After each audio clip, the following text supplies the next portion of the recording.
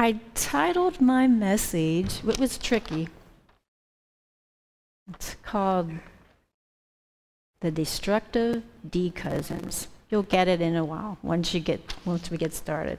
But we're going to be taking a lot of the scriptures from Nehemiah, starting in chapter 4. But before we get there, I'll just give you a brief intro of Nehemiah. The exiles had returned from exile to Jerusalem, and they rebuilt the temple, but they didn't rebuild the walls yet. They had been left go for 70 years. So they were still in disarray. And it says in my Bible too, like on the footnotes, that walls represented power and protection and beauty. So they needed the walls to protect the temple from attack and ensure that they could worship the Lord after they built the temple. And so they were still defenseless and vulnerable to attack without the walls being rebuilt. So God had placed a desire and a vision in Nehemiah's heart to rebuild the wall. So he got permission from the king of Persia to go and rebuild the wall. He got favor from the king, so he came back to see what was going on in his own, to see himself.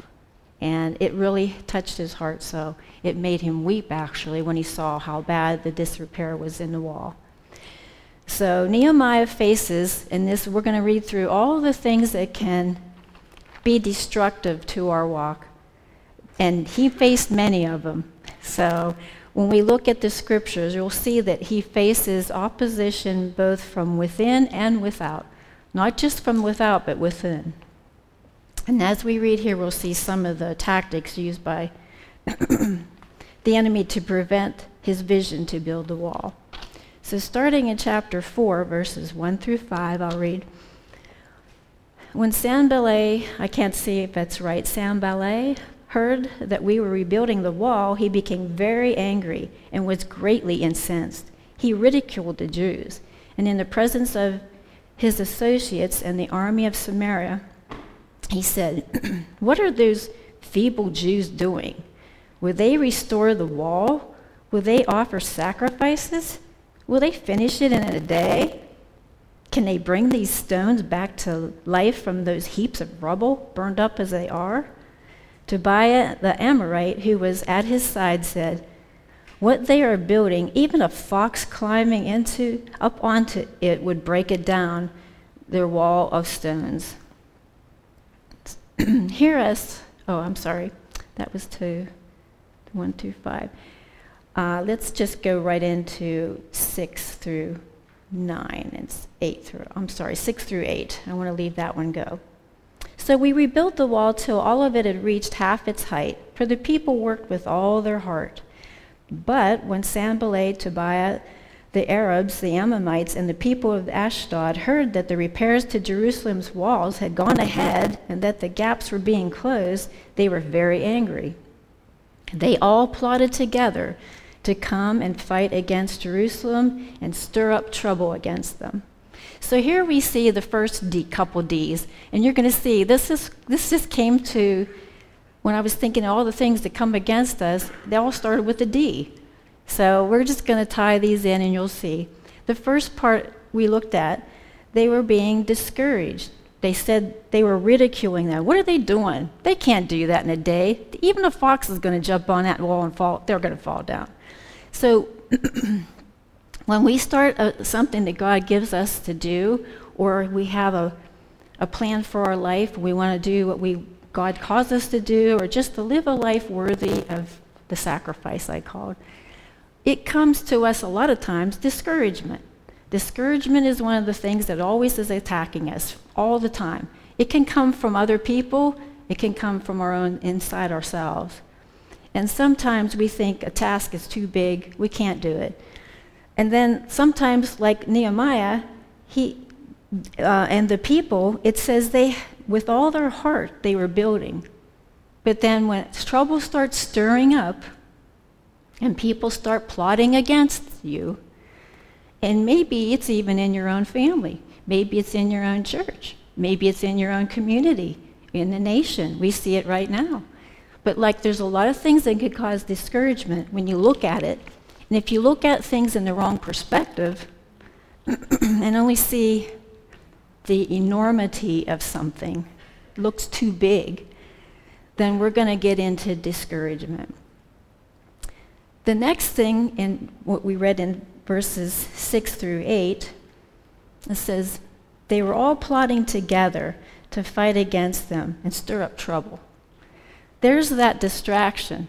Well, we're going to keep them from building the wall, so we can just distract them by causing all these little problems here, there, everywhere, and we can see that happening in all kinds of things in our culture right now, stirring up trouble. There's trouble everywhere. Every time you look at something negative, it's not good. So we start thinking about these things all the time. Instead of focusing on what God is doing, we're focusing on all the negative things that are happening. And we start thinking about all the negative things that are happening, we stop doing all the good things we should be doing. Excuse me. So let's read on from verses 10 and 11. It says, meanwhile, the people in Judah said, the strength of the laborers is giving out, and there is so much rubble that we cannot rebuild the wall. And also our enemies said, before they know it or see us, we're going to be right there among them, and we'll kill them and put an end to their work. So there's that plotting against, again, trying to stir up trouble, trying to cause fights, trying to come against them and try to even sneak in and attack them and kill them, and be amongst them even. I just noticed that. He said, we will be right there among them. Sometimes our closest people around us can be used to be a distraction. Sometimes they're going to be the ones that are going to cause doubt. Because now they're saying, there's just too much rubble here. We can't rebuild this. Look at it. You've got to wade through the stones and the rubble to even start. Where do you start? Did you ever have a project where you looked at it and you said, I don't even know where to start. It's just too big. How many of you are like me sometimes? Like, I'll do it another day. Instead of starting it now, it's like, I'll do that another day when I have more energy. So, and sometimes we do that, but I think it's good to redirect ourselves back to like, okay, now it's time to get back to work.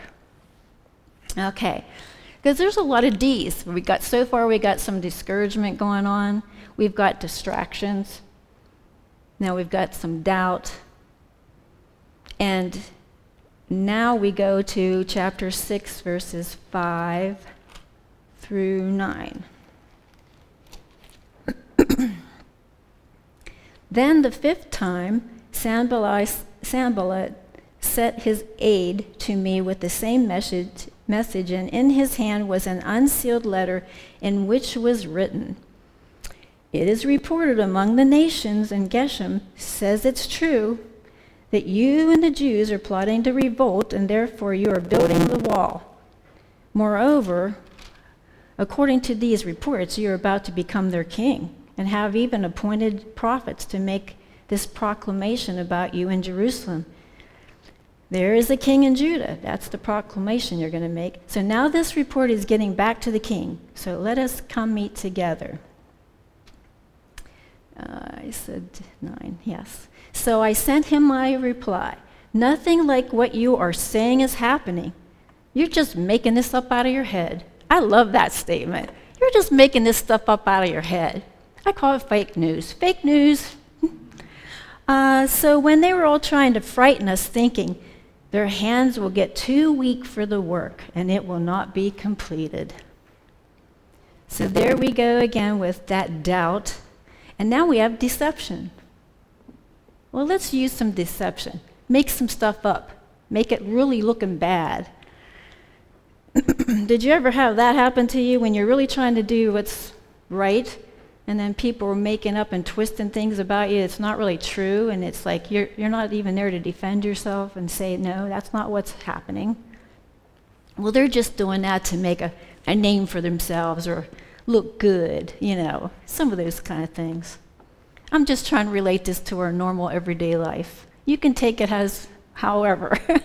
But it's true, we have discouragement, distraction. things are always going to distract us no matter what. It could be a simple thing that is good that's going to distract us from something that we should be doing or how we should be thinking. Our mind can play so many games on our own self. Like, I don't like to be, none of us don't want to be not liked. Like, we want everyone to get along, we want everyone to like us, we want everyone to agree with what we think, but not always is that always true. So we can have mind games in our own heads that can distract us to actually standing up for even what is right. Then we have disinformation, the same thing. It's the fake thing that wasn't true, that you're just trying to make it up. But see, he had the ability to stand up and say, that's not true, you're just making it up. It's not true, so whatever. So now this is part one. I know I'm going through all the negatives because these are all the things that are that are more destructive and hinder us. So part two is next week because we're going to come back and redo some of this. So now we have in Jude, we'll go to Jude 17 through 19.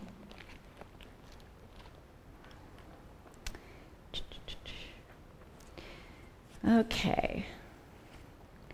But dear friends, remember what the apostles of our Lord Jesus Christ foretold. They said to you, in the last times, there will be scoffers who will follow their own ungodly desires.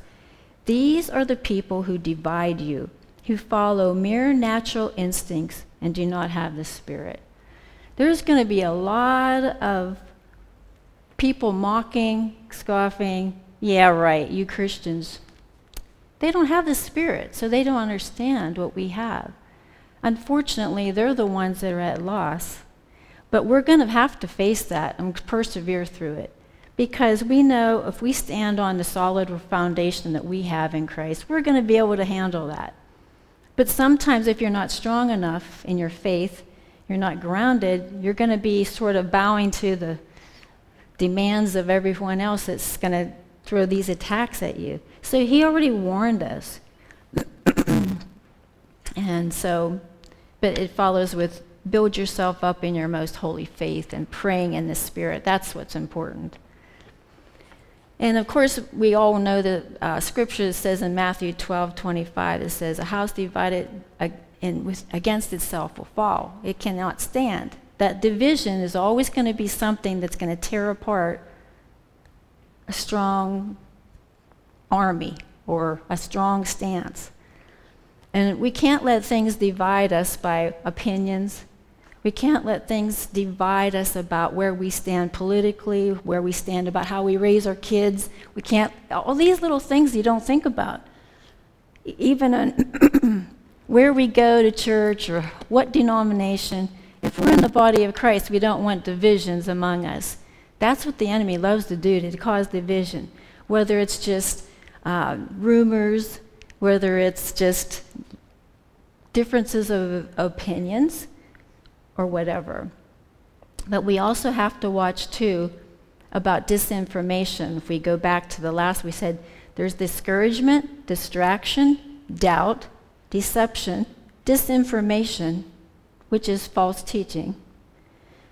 And believe me, there's a lot of, I didn't think about this, but I've been hearing different things in different other churches, that not here, but I'm just saying all throughout the world, they're teaching so much wrong teaching that is not biblical at all. We got to really be careful with that. That disinformation and deception leads people. And sometimes people will say, well, we got to love everyone. We can love people right to hell. That's how I feel. And it's true. We can love them. We got to be truthful. We can't mislead people, though, and let people teach things that are not biblical. We got to stand on the Word. Don't let me get started on now that, because that's a different thing. But anyway, let's see. Despair is number 6. And despair leads to depression. Another D. Despair is a lack of or an absence of hope. It leads to depression. So if there's a lack of hope, do we not see that right now a lot in our world right now with the economy? And things are just being very, like, you don't know what's going to happen. Things are unstable. So we don't want things to draw us into that despair, because it can draw you right into that hole of depression. And depression is a very real thing. We can relate to that, people we know. It's very bad. But we can't let us step from that part of despair into that hole of depression. And I can't say that you can just do a magic wand or snap your fingers. It's truly being encouraged in the Word of God and strengthened by Him. We can allow negative thoughts, the circumstances around us, take center stage, which enforces the lack of faith and hopelessness. So if we allow things to take center stage, if all you do is scroll through Google or whatever, or your Facebook, and all the negative things and all the negative comments and all the fights and arguments and the debate, you can be sucked into that world of despair. But we have something better. We shouldn't let that come through that armor that we put on every day. So then we come to delays. Remember Daniel in chapter 10, where he prayed for 21 days, and Michael the archangel, he came and said, or Gabriel it was, I heard you the first time, but it took this long to get here because I had to fight the Prince of Persia and all this, and he had to have backup. So just because we don't have our prayers answered right away doesn't mean they're not coming. So sometimes delay can really be destructive because we can think that God doesn't care. Why is He letting it go on this long? How's come I'm not getting that answer now? I thought God was a God of answers and prayers.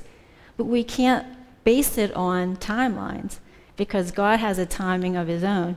He knows when it's the exact right time for us. So don't let yourself get worked up and upset and get angry with God if something's not happening and you can't see it. Sometimes the prayers don't get answered till many years later.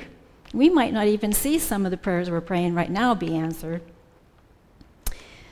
And so, how do we respond in those delays? Do we get angry? Negative? Do we get angry with God? Do we start living our own way to think, well, whatever, this isn't working? So then we can say we have disregard is another D. Disregarding God's teaching and His Word. Just putting it aside, it's like it's not important. And that's a biggie, because if we don't regard God's Word as the absolute truth of what we need to base our life on, our whole faith on, then we are going to go into deception. We are going to fall into disinformation and then doubt. So disregarding God's teaching as the absolute truth and the basis of everything. I heard a preacher say, I think it was, this the other week. He said they did a study on a survey, and they said, believe it or not, and this is among Christians, how many times do they open their Bible a year? Some of them were only once, twice a year. I was like, what? I'm thinking, why would it? Christmas and Easter, they come to church. But this should be something this is our life. I mean, I know sometimes I was guilty of I'll wait a couple, I don't read it over. Well, it's like something now I feel like it's an urgency that we need to really get into the Word. We got to get in there and see what God's saying to us, because these are trying times, and there's a lot of misinformation, a lot of wrong teaching, a lot of cultural changes, things that we need to stand, just like Daniel and the 3 Hebrew boys, not bowing down to the culture of that time. So let's go again. We have discouragement, distraction, doubt, deception, disinformation, division, dissension. We've got despair, depression, We've got delays, disregard, and now we have discontentment. This was interesting. I thought it was pretty good. Because when I was looking up discontentment as a definition, it says, here we got 2 more D's. Disappointment, dissatisfaction. We could add them in there too. It says lack of satisfaction with one's possessions, status, or situation, a desire for more. We're never happy with, we want more. We're just not content. And here's what it said the root of dissatisfaction is the lack of belief that God is who he says he is. So when we start doubting God for who he says he is, then we start to forget his faithfulness to us. We start doubting his provisions. So if we say we're not content, we're not happy, that's saying, God, you're not providing for me. God, you're not enough. You haven't given me. How about let's remember last week, yesterday, last month, last year, 10 years ago, how many things he's brought us through, how many things he's provided for us, how many times he's come through for something that we thought would never be able to happen. That's when we have to remember those things so we don't fall into discontentment. And then that leads to disobedience, the last D. When we fall into discontentment after depression, despair, and all that, it can lead us to disobedience. Very destructive, because then we think that, well, I don't need God. I'll just do things my way. I know what's best for me. I got this covered. And then we find out what happens, because look what happened to Adam and Eve. That started the whole thing. So the disobedience, we look at Adam and Eve and how everything came from that. We may think that disobedience isn't that big of a deal, but eventually it causes a lot more than we bargained for. And I think it's interesting because I thought of this like the last D is disobedience. And that leads to a cycling over of all the D's that we just talked about. I call them the cousins having a big reunion. Now, they're all getting together again to start this flare up again. So, in closing, Nehemiah 2:19 through 20. I will end on this last scripture. It says, but when Sanballat the Horonite, Tobiah the Amorite official, and Geshem the Arab heard about it, they mocked and ridiculed us. What is this thing you are doing? They asked, are you rebelling against the king? And he said, I answered them by saying, the God of heaven will give us success. It's not their doing what they were doing that's going to give them, because it's God that gives us success.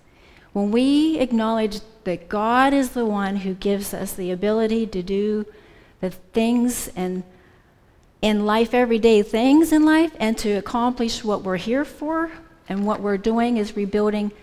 If you look at the parallels of them rebuilding the wall, it's a protection system. We need to have that wall of faith protecting ourselves. And by renouncing all these things, so next week's part 2, where we do the cousin D's that help our faith. So we're not going to leave it with just the bad D's. We're going to go to the D's of helping us to be walking our walk. So today, more than ever, we need to recognize these tactics to tear down our wall of faith. And we need to build up our faith, relying on the Lord to stand against those oppositions and to persevere. So the D cousins to help us will be next week. Stay tuned. Let's bow our heads. Lord, we thank you for your word. Thank you for your encouragement. We know that we have to be on our guard at all times, but we know that you will give us success if we look to you for our strength, our healing, our comfort, our teaching, our desires. We thank you and we pray that you will go with us, teach us, Holy Spirit, your ways, and continue to be with us and bless us as we leave this place. Protect us, be with our families, and encourage each other as we build each other up in our most holy of faith. In Jesus' name, amen.